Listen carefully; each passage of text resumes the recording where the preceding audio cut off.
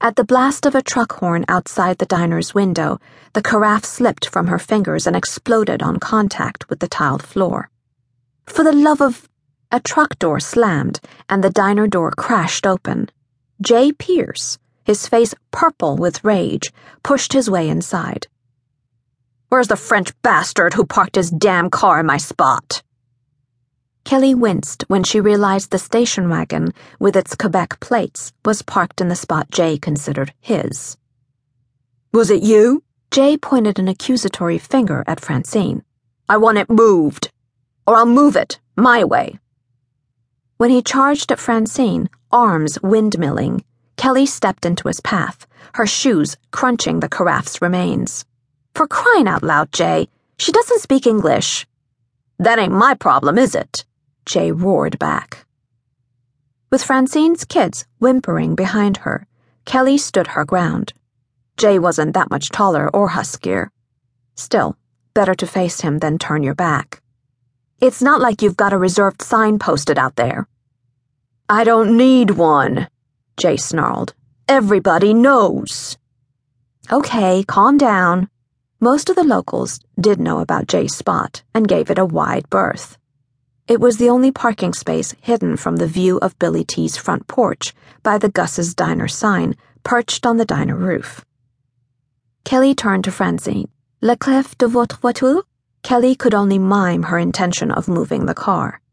"You sit here, okay?" Kelly breathed a sigh of relief when Francine fished her car keys from her handbag and handed them over. "Jay, you're coming with me." No way was she leaving Jay with Francine. As she fitted the key in the door lock, Jay crept up behind her and whispered in her ear. "Hey, Kelly, let's do it. The back seat looks big enough." "If I feel your hand on my butt," she warned, "I'm charging you with sexual assault." Jay had mentioned more than once his desire to have his way with her, preferably when she was unconscious, she'd discovered one night at Al's bar. She'd been on her way to the ladies and happened to glance over her shoulder. Sure enough, Jay had been adding something extra to her unsupervised drink. Everyone knew Jay hunted and fished out of season, sold bear paws and gallbladders illegally to the Asian community in Vancouver, and supplied certain restaurants, also illegally, with salmon caught by local aboriginals. His other crimes included petty theft, uttering death threats, and, according to Billy T., attempted murder. Cursing softly, Kelly slowly backed the station wagon, trying to see around Jay's black, half-ton pickup that obstructed her view. She then parked the wagon 5 spaces over, knowing Jay would clip it somehow if it weren't out of harm's way.